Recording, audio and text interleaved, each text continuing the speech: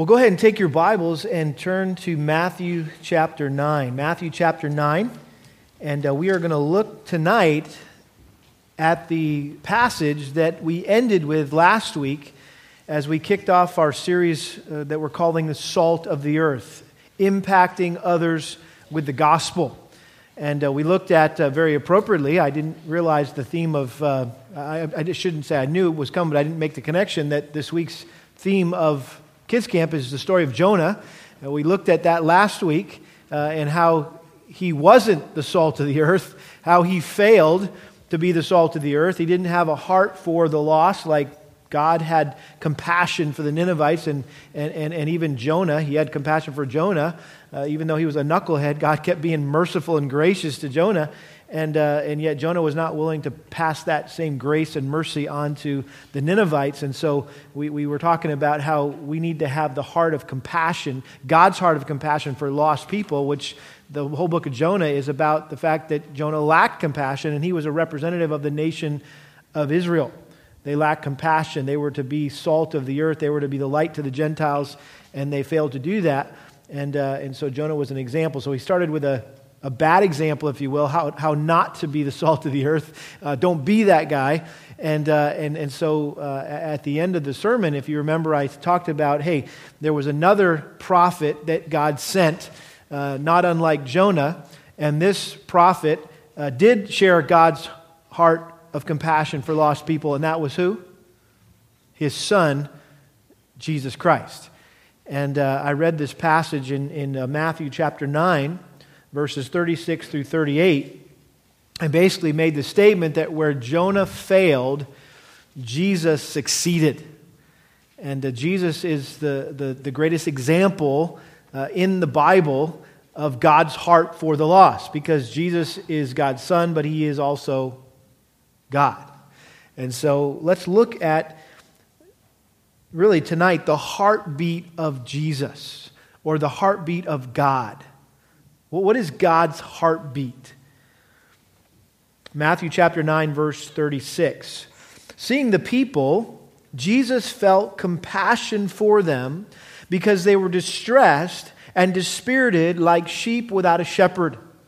Then he said to his disciples, "The harvest is plentiful, but the workers are few. Therefore, beseech the Lord of the harvest to send out workers into his harvest."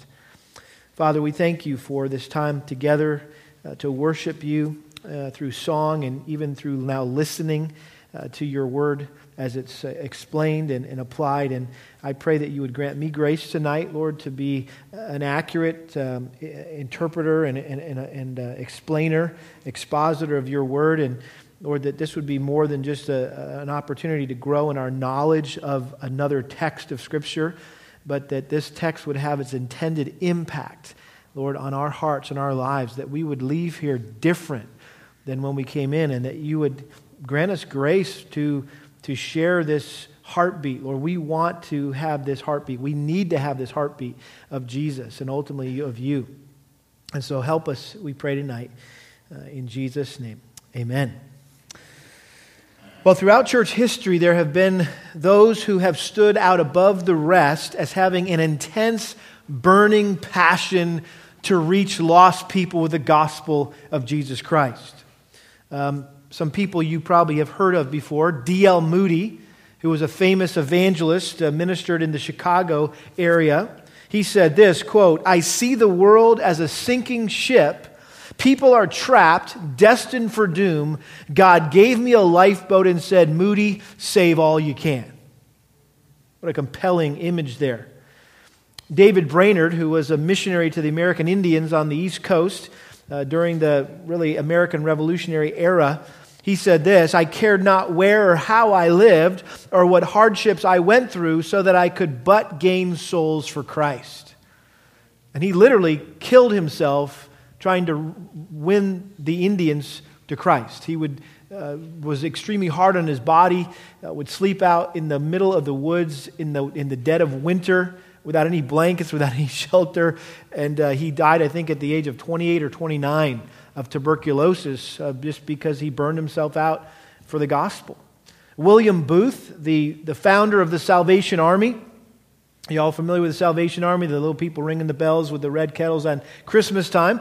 Well, that started as a Christian organization by a very passionate man by the name of William Booth, and this is what he said, probably the most famous quote of his. Some people want to live within the sound of chapel bells, but I want to run a mission a yard from the gate of hell.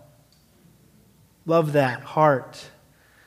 John Knox, the Scottish reformer, simply said, "Give me Scotland or I'll die." You ever thought about that? Give me Montgomery High School or I'll die. Give me Montgomery Junior High School or I'll die. Give me this neighborhood. Give me Walden or I'll die. Give me April Sound or I'll die. Give me the city of Montgomery or I'll die. That's what he was saying. He said, I want this whole country to come to know Christ. George Whitefield, a great preacher, maybe one of the greatest preachers who ever lived. He was the one responsible in many ways for the Second Great Awakening on both in Europe and in New England. He just said this.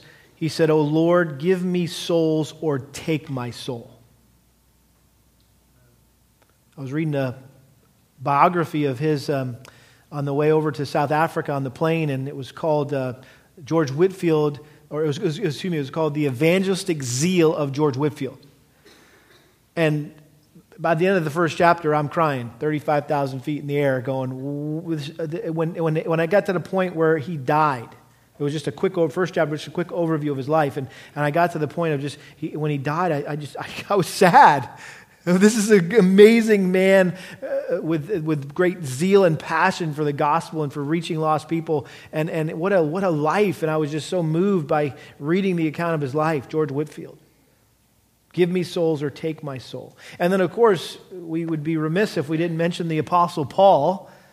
Romans chapter 9, verse 2, Paul said the most amazing thing. He said, "I have great sorrow and unceasing grief in my heart, for I wish that I myself were accursed, separated from Christ, for the sake of my brethren, my kinsmen according to the flesh, who are Israelites." He was expressing his burden for his fellow Jews, who he knew were lost. They had crucified the Messiah.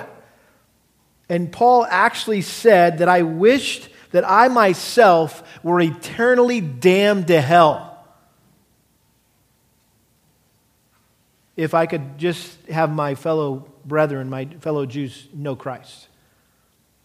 Has it ever got that passionate for you that you're like, you know what? I'd be willing to go to hell if my parent, my daughter, my son, my neighbor, my classmate, my coworker could go to heaven. That's radical. These are the words of broken, driven men. They were broken with a compassion for the lost, and they were driven by a passion to reach the lost. And they all followed in the footsteps of another broken and driven man, and that is their Lord and Savior, Jesus Christ. And it was Jesus who said the main reason why he came to this earth was to seek and what? Save the lost. To seek and to save the lost. And so Jesus had a great compassion for the lost and an even greater passion to reach the lost. And while he was on earth, he sought to pass that compassion and passion on to his followers. And the passage that we probably are most familiar with in this regard is the Great Commission in Matthew chapter 28. And you don't need to turn there because you know it well. You probably have it memorized. And Jesus said, "Go therefore and make disciples of all nations, baptizing them in the name of the Father, the Son, and the Holy Spirit, teaching them to observe all that I've commanded you. And lo, I'm with you always, even to the end of the age." And so here, before returning to heaven, Jesus gave the final orders to his disciples to carry on his mission to seek and to save the lost. Now, back in Matthew 9, the passage we're going to look at tonight is when Jesus gave his first orders to his disciples to join him in the mission to seek and save the lost. So we got the bookends here. We've got the Great Commission and what I would like to call the Great Compassion. And that really bookends Jesus' life and ministry, the Great Compassion and the Great Commission. Now, this passage here in Matthew 9 marks a major transition in the ministry of Jesus. Jesus had been performing all sorts of miracles in order to prove his divine authority and his divine power. And you just can look back at chapters 8 and 9, for example, and he's cleansing the leper, and he's healing Peter's mother-in-law, and many other people are healed. He's casting out demons. He heals the paralytic. He does all these miracles of healing. And we get to verse 35. Notice Matthew 9, verse 35. Jesus was going through all the cities and villages, teaching in their synagogues and proclaiming the gospel of the kingdom, and and healing every kind of disease and every kind of sickness. And so up until this point, the disciples were really just spectators. They were following Jesus around, watching him do the work of the ministry.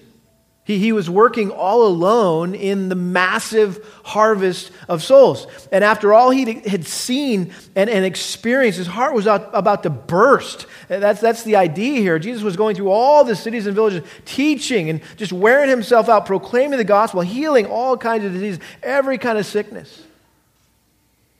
And it's time now to get the disciples in the harvest, to get them out of the stands and into the game. You probably all have heard of the name Howard Hendricks. He was probably one of the most beloved profs in the history of Dallas Theological Seminary. And one of his classic quotes is this. He said, "The church is like a football game. There's 22 men on the field, badly in need of rest, and 22,000 people in the stands, badly in need of exercise." And that's a good description of the church. That's a good description of what was going on here, that you got one man doing the work of 12, and you got 12 guys just kind of riding along, watching this whole thing go down. Well, obviously, this was all part of God's plan. And so now, in order to motivate his disciples to come and work alongside him in harvesting souls, he shares with them his passion for the lost and his plan to reach the lost. And so in these verses, we see in verses 36, 37, and 38, we see what Christ's heart was broken by and what his heart was driven by.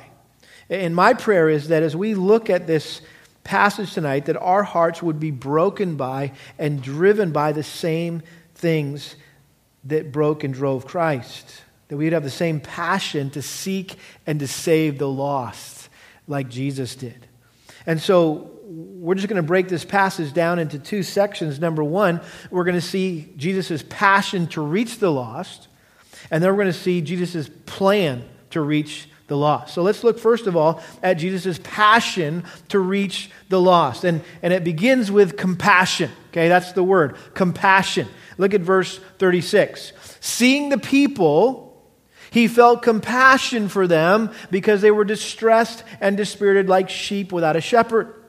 That word compassion there is the word in the Greek splachna. It's kind of a funny word. Kind of sounds like something inside you, doesn't it? Like a spleen or a whatever's in there, right? Splachna. It literally means your intestines, your bowels. That's what that word compassion means. The term is used in the Old Testament to describe the deepest part of a person. It's the depth of their emotions. It's the responder. It's the reactor part of us. It's our heart is what he's talking about. And in other words, Jesus responded to all that he saw and all that he experienced with splachna, with pity. His heart was just overwhelmed with grief, and his natural reaction was to want to help them. And just look at a couple of examples. Matthew 14:14. When he went ashore, just as Jesus, he saw a large crowd and felt what? Compassion for them, and he healed their sick. Chapter 15, verse 32. And Jesus called his disciples to him and said, I feel compassion for the people because they've remained with me now 3 days and have nothing to eat, and I do not want to send them away hungry, for they might faint on the way. This was the feeding of the 4,000. And then jump over to Luke for a second. Luke chapter 19, verse 41. This is the triumphal entry, and this is not what you probably ever saw in the flannel graph lesson in Sunday school growing up. I never saw this image of Christ riding into Jerusalem on the donkey. But notice Luke 19, verse 41. It says, when he approached Jerusalem, he saw the city and what? And wept over it. I mean, what a compelling image. In fact, there's an actual church, a little chapel on the slope of the Mount of Olives called the Teardrop Church, where they think that that's about where Jesus was as he was going down the Mount of Olives into the city of Jerusalem, where he wept over the city.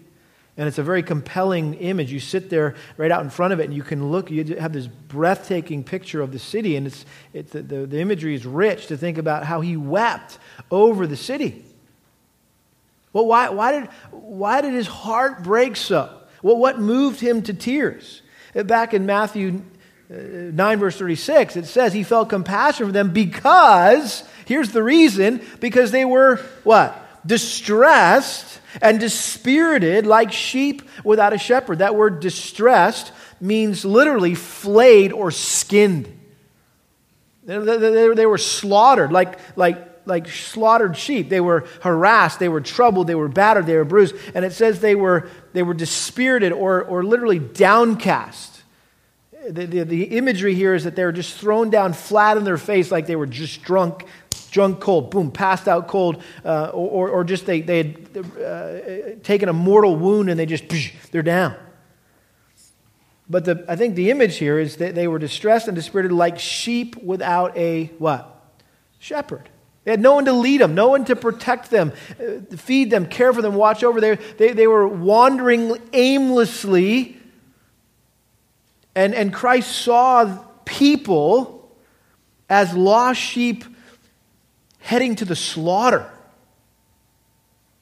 Some of you I know have grown up on ranches and places where you know all about the slaughter and what that looks like. And so he saw this, a very vivid imagery. You see, he saw people as lost sheep heading to slaughter. And listen, from what I know, animals don't have a clue what's happening. You open the gate and they go through and they have no clue what's at the end. Jesus said that's what people are like. They're clueless. They're just going down little alleys and gates are open. They go down here and then they go down here and they go down here. They have no idea where they're headed, that they're headed to hell. And so Jesus looked past all the fronts and the facades, all the designer clothes and the nice houses and cars, and he looked past all that stuff and he saw people for who they really were and where they were going. He saw people as helplessly lost in sin and hopelessly bound for hell. I heard a song years ago that goes like this. It's called Looking Through His Eyes. It goes like this. Let me see this world, dear Lord, as though I were looking through your eyes. A world of men who don't want you, Lord, but a world for which you died. Let me kneel with you in the garden, blur my eyes with tears of agony, for if once I could see this world the way you see, I just know I'd serve you more faithfully. Let me see the world, dear Lord, through your eyes. When men mocked your holy name, when they beat you and spat upon you, Lord, let me love them as you love them just the same. Let me stand high above my petty problems and grieve for men hell-bound eternally. For if once I could see this world the way you see, I just know I'd serve you more faithfully. Do you see that first word in this verse? What is it? Seeing. Seeing the people. I'll never forget one of my first trips to the country of India. And talk about culture shock. And man, it was just like, whoa. I did. I purposely skipped the class on culture shock when they were training us to go on the mission, to go on the short-term mission trip. I thought, that's stupid. What's culture shock? You know, it's culture shock. I got better things to do. I specifically skipped that class. And when I landed in India and I walked into the airport and I got hit with that of humidity and smells I'd never smelled before, and I was just like, get me on the plane. Where's the next plane out of here? I was like looking for how do I get on the next plane? Right? I was just like, I was blown away. So I was really, talk about my petty problems. I was just like, I couldn't get past myself. that whole first time when I was there. I mean, I was just being really sinful in my attitude, my actions. I was like, I hate this place, and I never want to come back here ever again. And two incidences I'll never forget. One was I was sitting on the bed with Tom Shuck, who was one of our missionaries at the time that we supported before he came back here to the States, the pastor.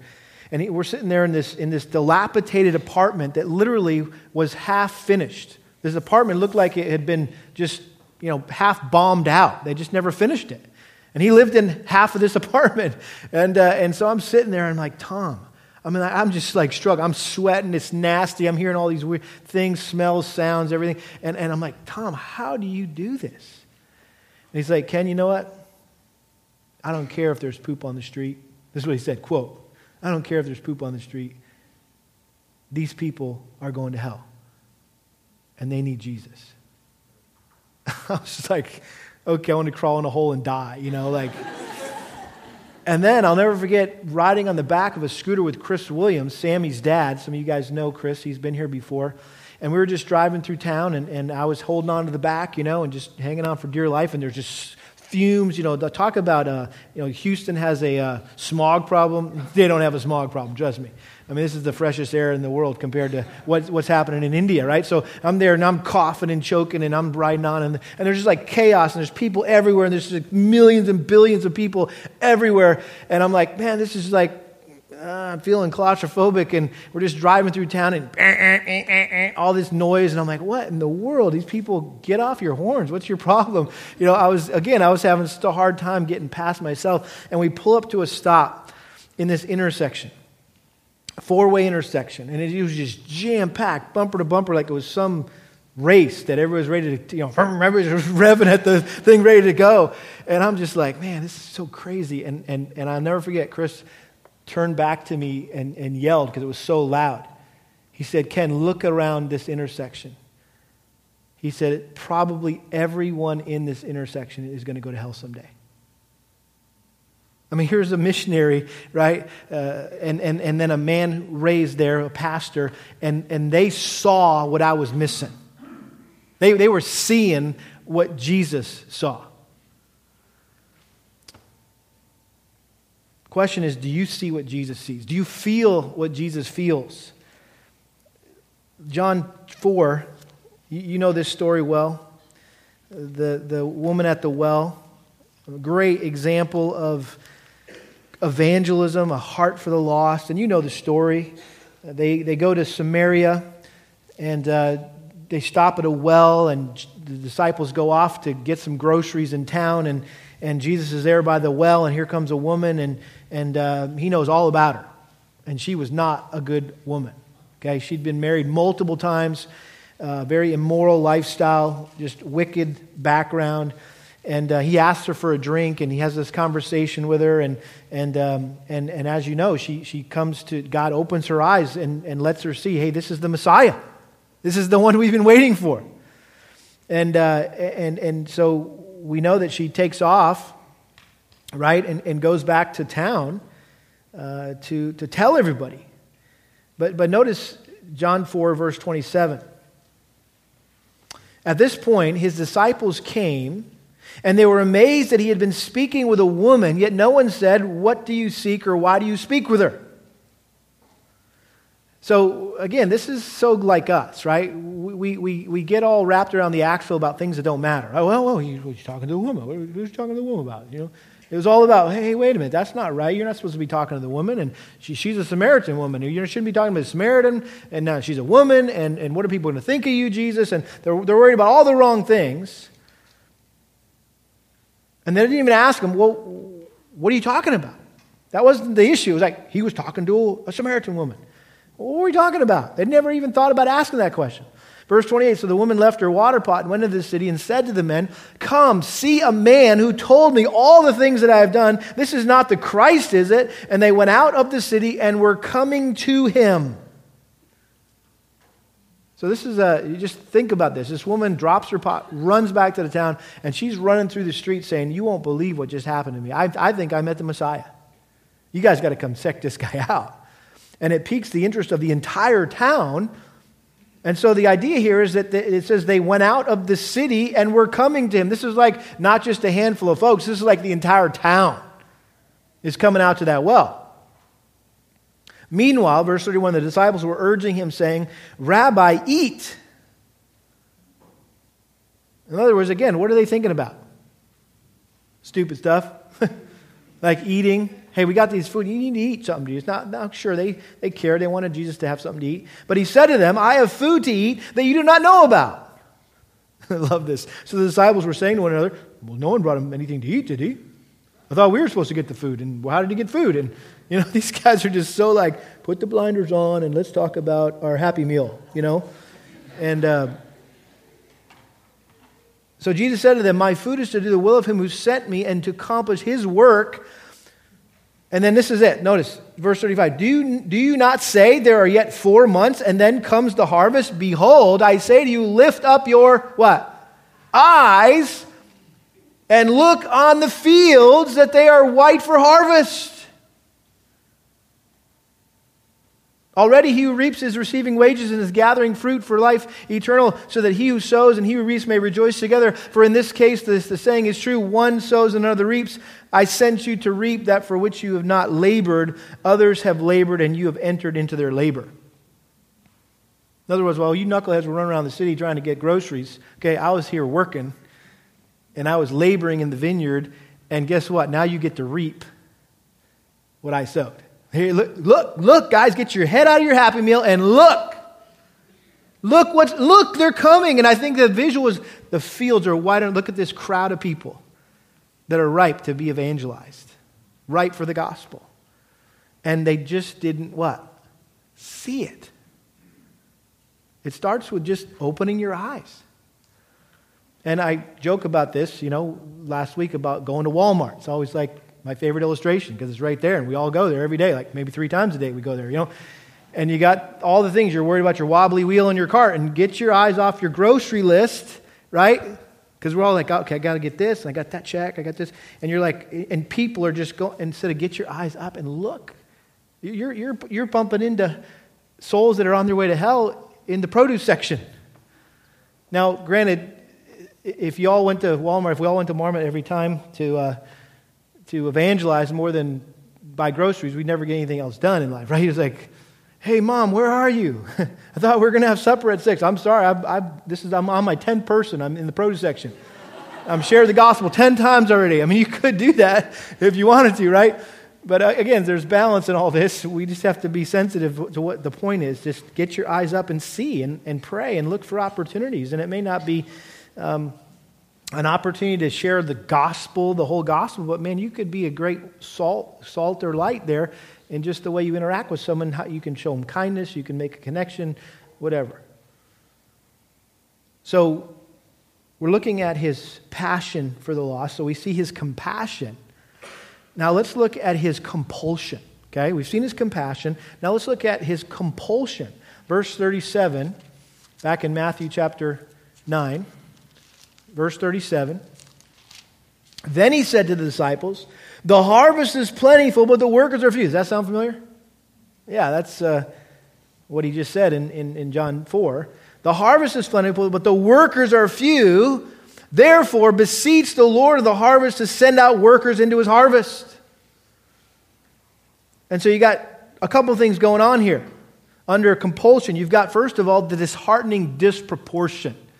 The disheartening disproportion. Notice he says, the harvest is plentiful, but the workers are what? Few. What is he saying?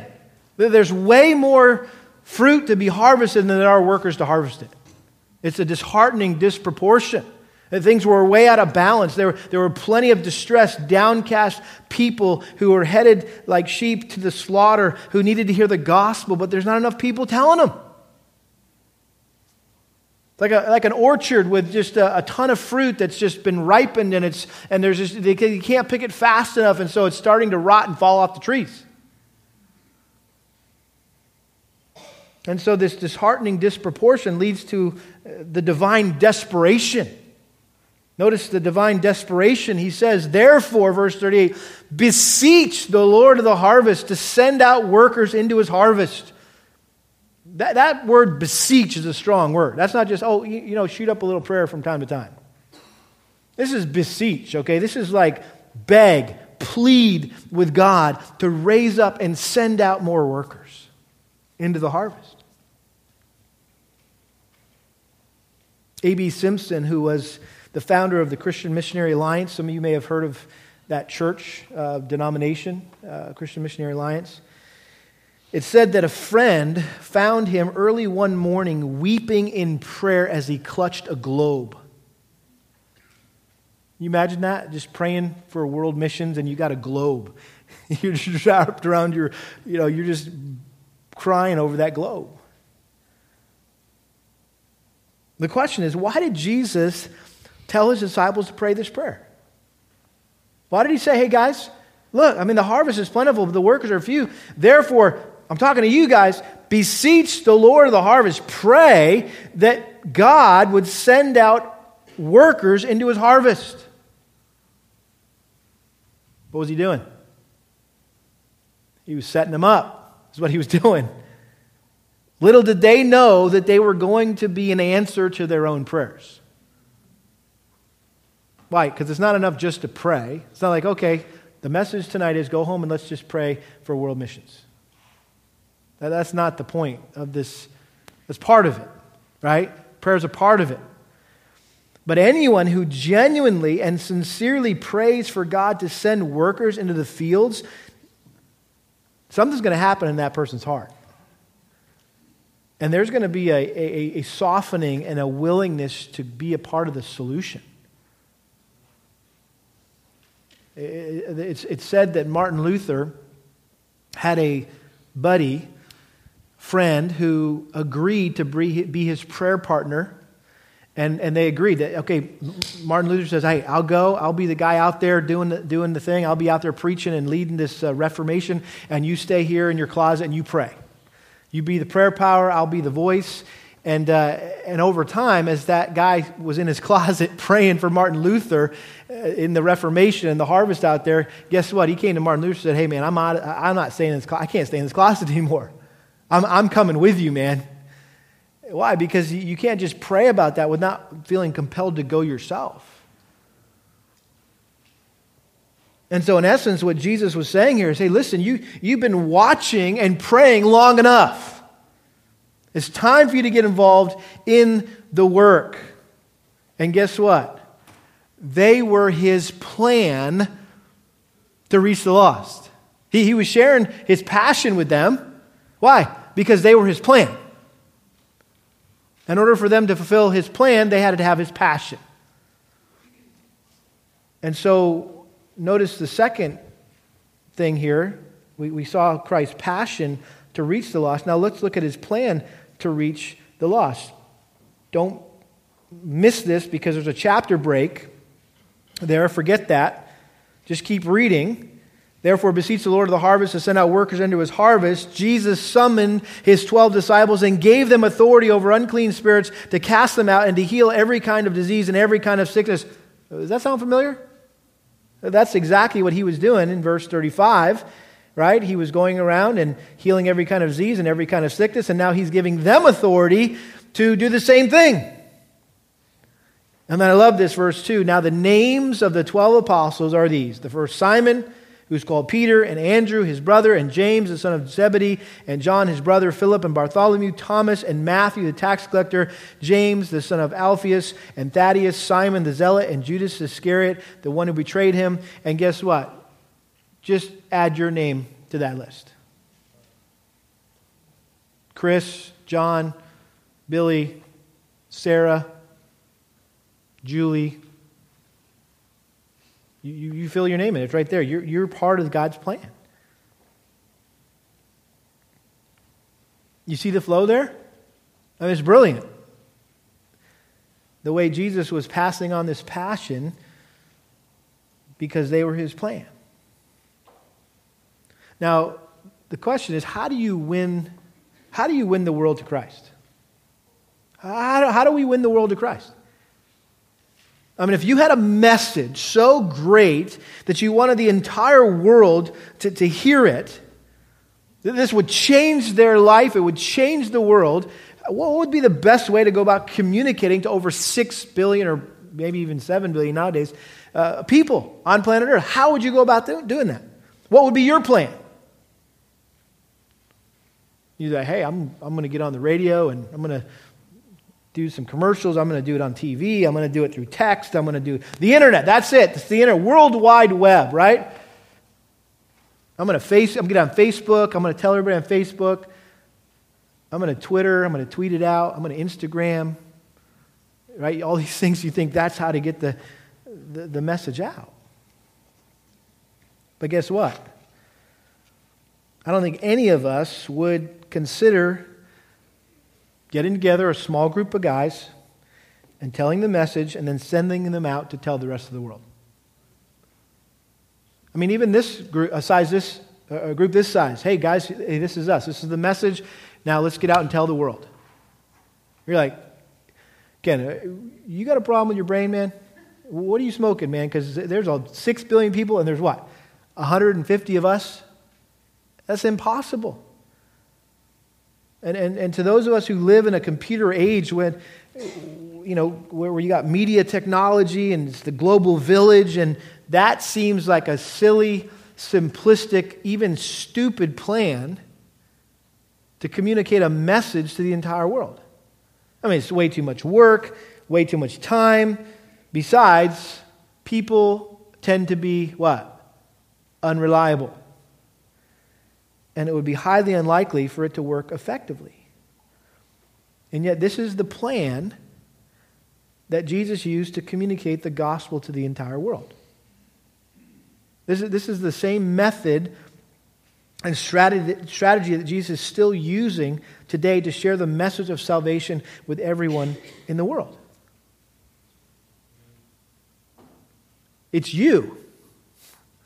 It's me. It's all of us.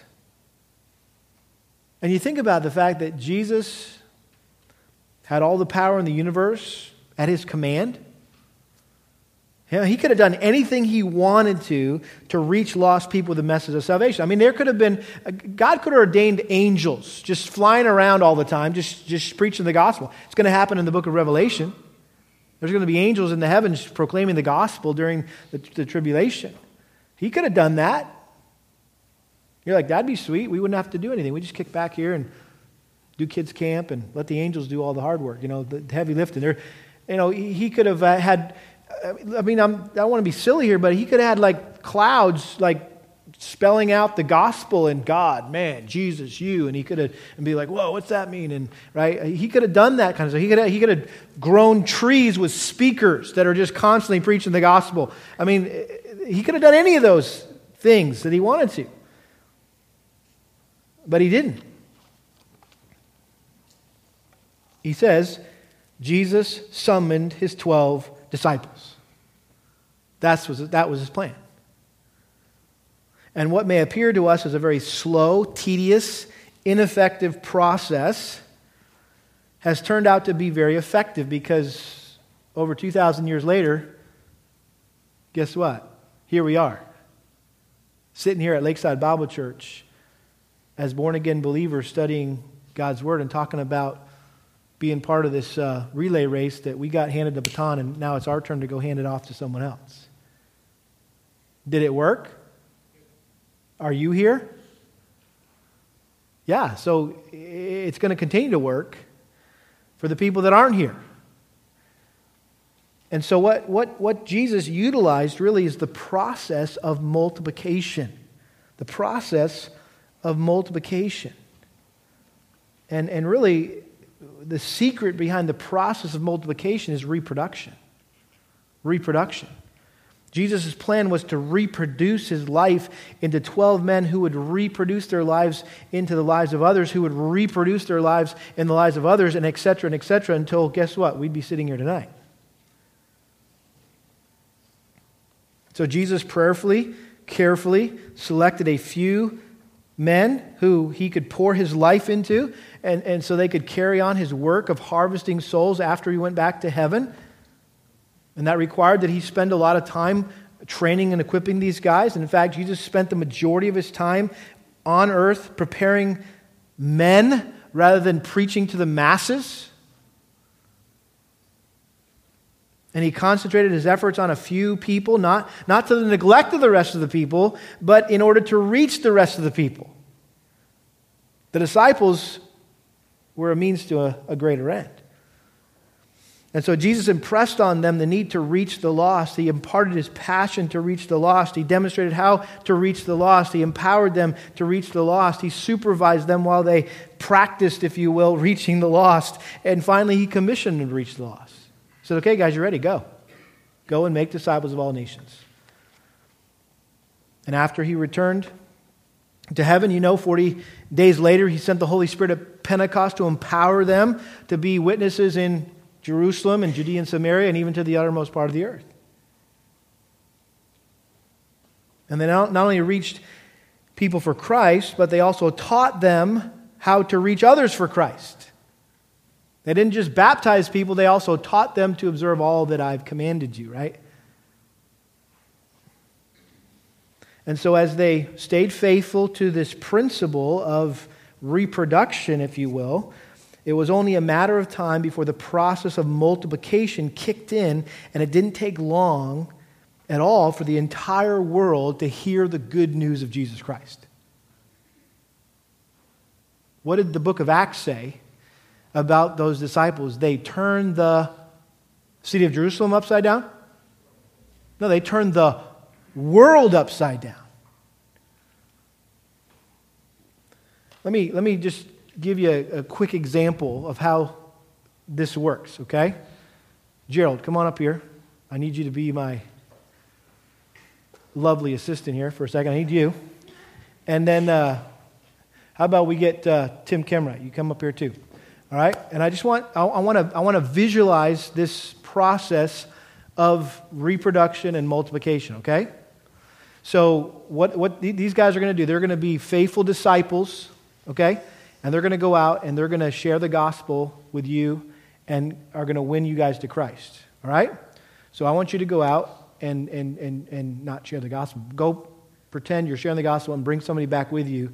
Okay? So go find somebody. You do the same thing. Go find somebody, lead somebody to Christ, bring them back up here. Oh, that's good, man. I was concerned for him. He needs to come to Christ. That guy right there. All right. Great. Excellent. All right. So you guys, that was fun, wasn't it? Leading someone to Christ? Look at this. This is exciting, huh? People are coming to Christ. Wow. Okay, now, Gerald, because you trained this young lady, right, to share the gospel. You didn't just win her to Christ. You taught her how to share the gospel. That Deidre knows how to do that as well. So both of you guys go out and bring someone back. Okay? Someone that needs the Lord. And Tim, no. You didn't do a good job with this guy. So just go get another guy. Just go lead somebody else for Christ. Sorry, man. You're good. Just stay right here. You're doing good. All right. Look what we got. All right. So this is good, man. Look at people are coming to know the Lord. This is exciting. All right. Now, again, you guys have been training one another. What does it mean to share the gospel? And hey, we're not just about bringing people to Christ. We want to disciple people so they know how to reproduce themselves and other people. So all you guys go and win someone to Christ and bring them back. And Tim, yeah, you're doing your thing. All right. Everybody just quick. Just grab them, okay? Just grab and bring them. Look at Mama just led her daughter to the Lord. I love that. That's so sweet. All right. This is good. Exciting. Here, look at all these people that are coming to know the Lord. And so again, let's do that thing. You go and win someone to Christ, Tim, because you are an evangelist, man. You are a one-man evangelist. And guess what? All you guys have been trained and equipped. You're all faithful to share the gospel. And so you guys go and bring somebody back to Christ. Go ahead. Grab somebody. I got mine. You got yours. There you go. You're doing a good job, Tim. Okay, you're doing a good job, Tim. I'm a lazy evangelist. I'm just kidding. All right. Look at this. Okay, look at all these people that are... All right, let's see. I think we maybe got time for one more here, okay? Time for one. They're just jumping out of their chairs and coming up over here. They're not even being asked. They're like, I want to be a part of that. Okay, so, hey, Tim, do your thing because you're so good at it, okay? And then guess what? All you guys have been trained and equipped to share the gospel, so go win somebody to Christ and bring them back. Here, you guys move over this way. They need more room. They're going to need more room.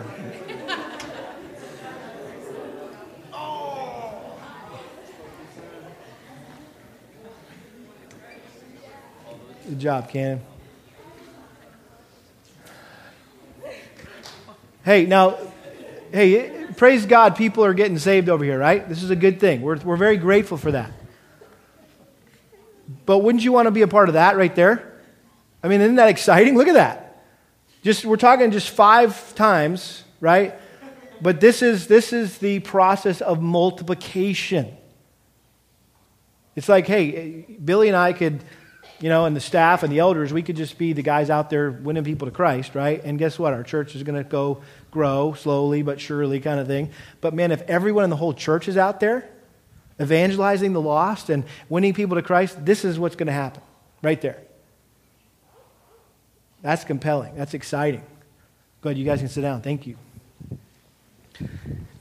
We were talking about this morning with the elders, that we praise God for every person that shows up at Lakeside Bible Church, that God sovereignly, providentially brings to our church.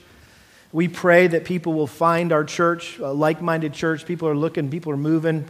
That's just nature of life, right? So we are so grateful for the new people that we get in our church and how our church has grown over the years, primarily through transfer growth.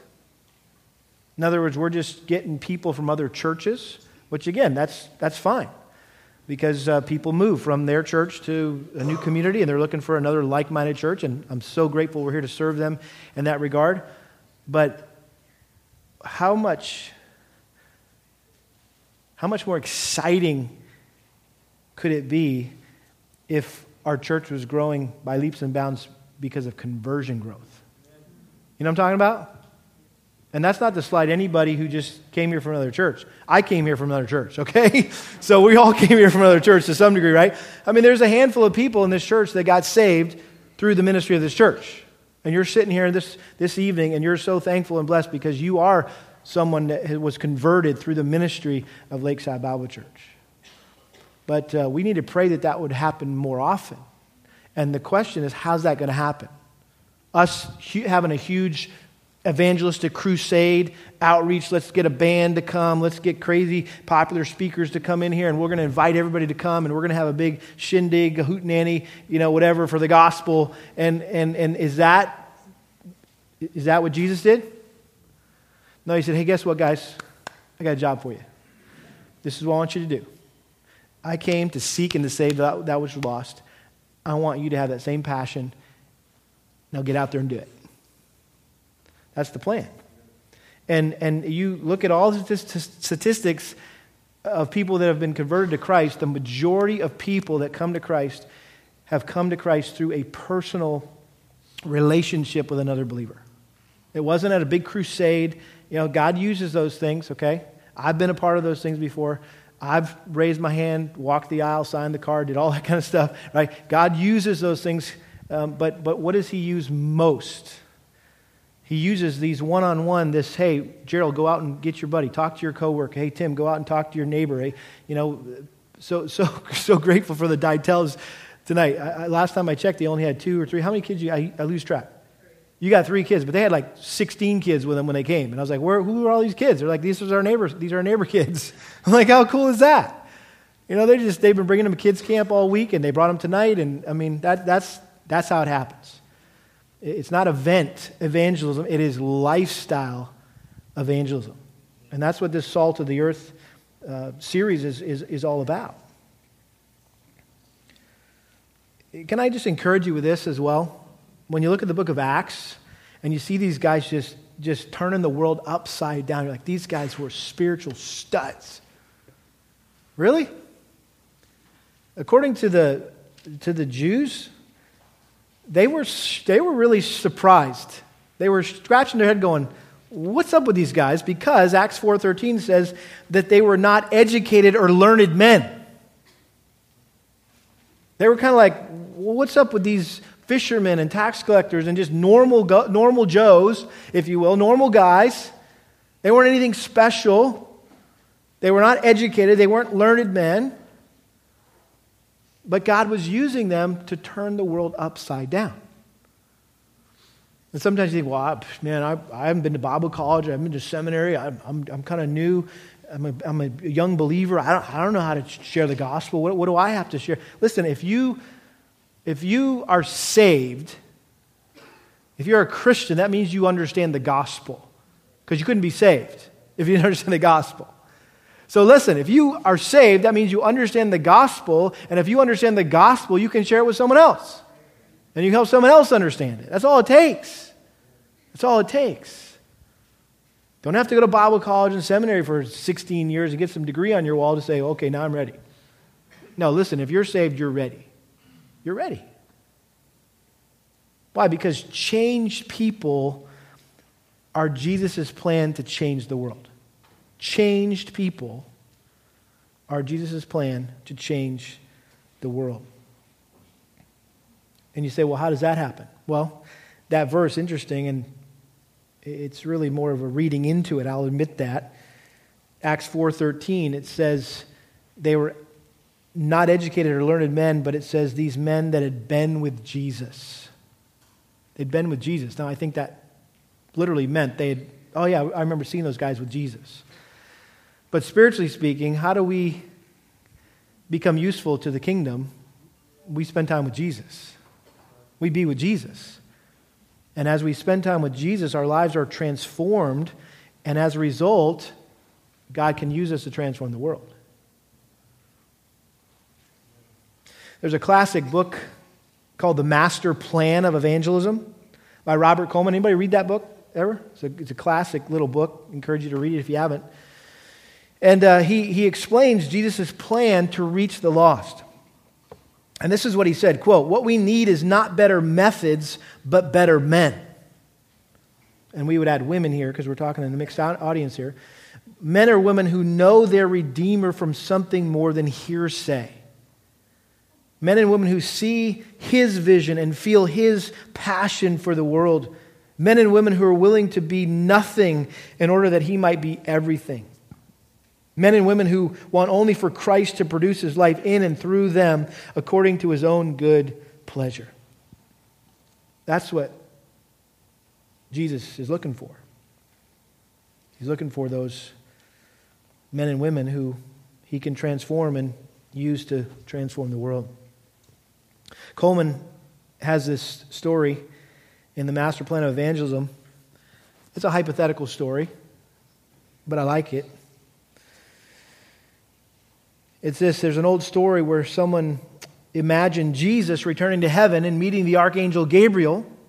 Gabriel was very interested to know what the Lord had been doing on earth, and Jesus explained how He had died on the cross to save men from their sins and had been raised back to life by God's power. He had returned to heaven to sit at God's right hand and intercede for those He had gone to earth to save. He concluded by telling him how He wanted the entire world to hear what He had done for them. And Gabriel said, well, what's your plan for accomplishing this? And Jesus said, I've left the message in the hands of 12 men, and I'm trusting them to spread it everywhere. Surprised, Gabriel explained, well, 12 men? What if they fail? And Jesus responded, I have no other plan. I have no other plan. Guess what? We're His plan. We're His plan. There's another man who stood out in church history as having an intense passion for lost people. His name is Horatius Bonar. And he wrote a little book, another classic book I'd encourage you to get if you can. It's just a short little book called Words to Winners of Souls. Perfect title, right, for our series, Salt of the Earth. Words to Winners of Souls. And this is what Horatius Bonar says. He said, the fields are vast. The grain whitens, the harvest waves, and through grace we shall go forth with our sickles, never to rest till we shall lie down where the Lamb Himself shall lead us by the living fountains of waters, where God shall wipe off the sweat of toil from our weary foreheads and dry up all the tears of earth from our weeping eyes. Some of us are young and fresh. Many days may yet be in the providence of God before us. These must be days of strenuous, ceaseless persevering, and if God bless us, successful toil, we shall labor till we're worn out and laid to rest. That's why we're here, to wear out for the cause of the gospel until we're laid to rest. And we get to heaven and he says, what? Well done, good and faithful servant. Father, we're thankful for this simple text that reveals so much about your heart and the heart of your Son, Jesus, who came to seek and to save that which was lost. And Lord, we confess that we are too much about so many other things besides that. So we would ask that you would make that our one passion, our one consuming passion, to seek and to save the lost. And that we would start with our family members, people in our own home, the people next door, at the end of the cul-de-sac, in our subdivision, in our community, Father, at our schools, at our workplaces. And Lord, that you would also give us the privilege to extend our witness around the world. Thank you for this large group of people who this summer are going to be going to Honduras and Albania. Lord, what a great blessing that is for us to be able to be a part of your great kingdom work, your great harvest around the world. But Lord, we know that the light that shines the farthest should shine the brightest at home. And I pray that you would make us brighter as a church, Lord, that we would not be that salt in the salt shaker that never gets out into the world, that we wouldn't be that light under the basket, Lord, but we would be a bright light set on a hill. And so, Lord, just give us a burden for the lost. We pray that you would raise up harvesters to reach lost people here in Montgomery and around the world. And Lord, I pray that we'd be faithful to be one of those harvesters, each one of us. Help us to see people like you see them, make us broken with compassion, cause us to be driven by a passion, like these men we've been reminded of in church history. But ultimately, Lord, I pray that you just grant us a passion for Christ. And we know when we have a passion for him, we'll have a passion to share him with others. And so may it start there. We pray for your glory in Jesus' name. Amen.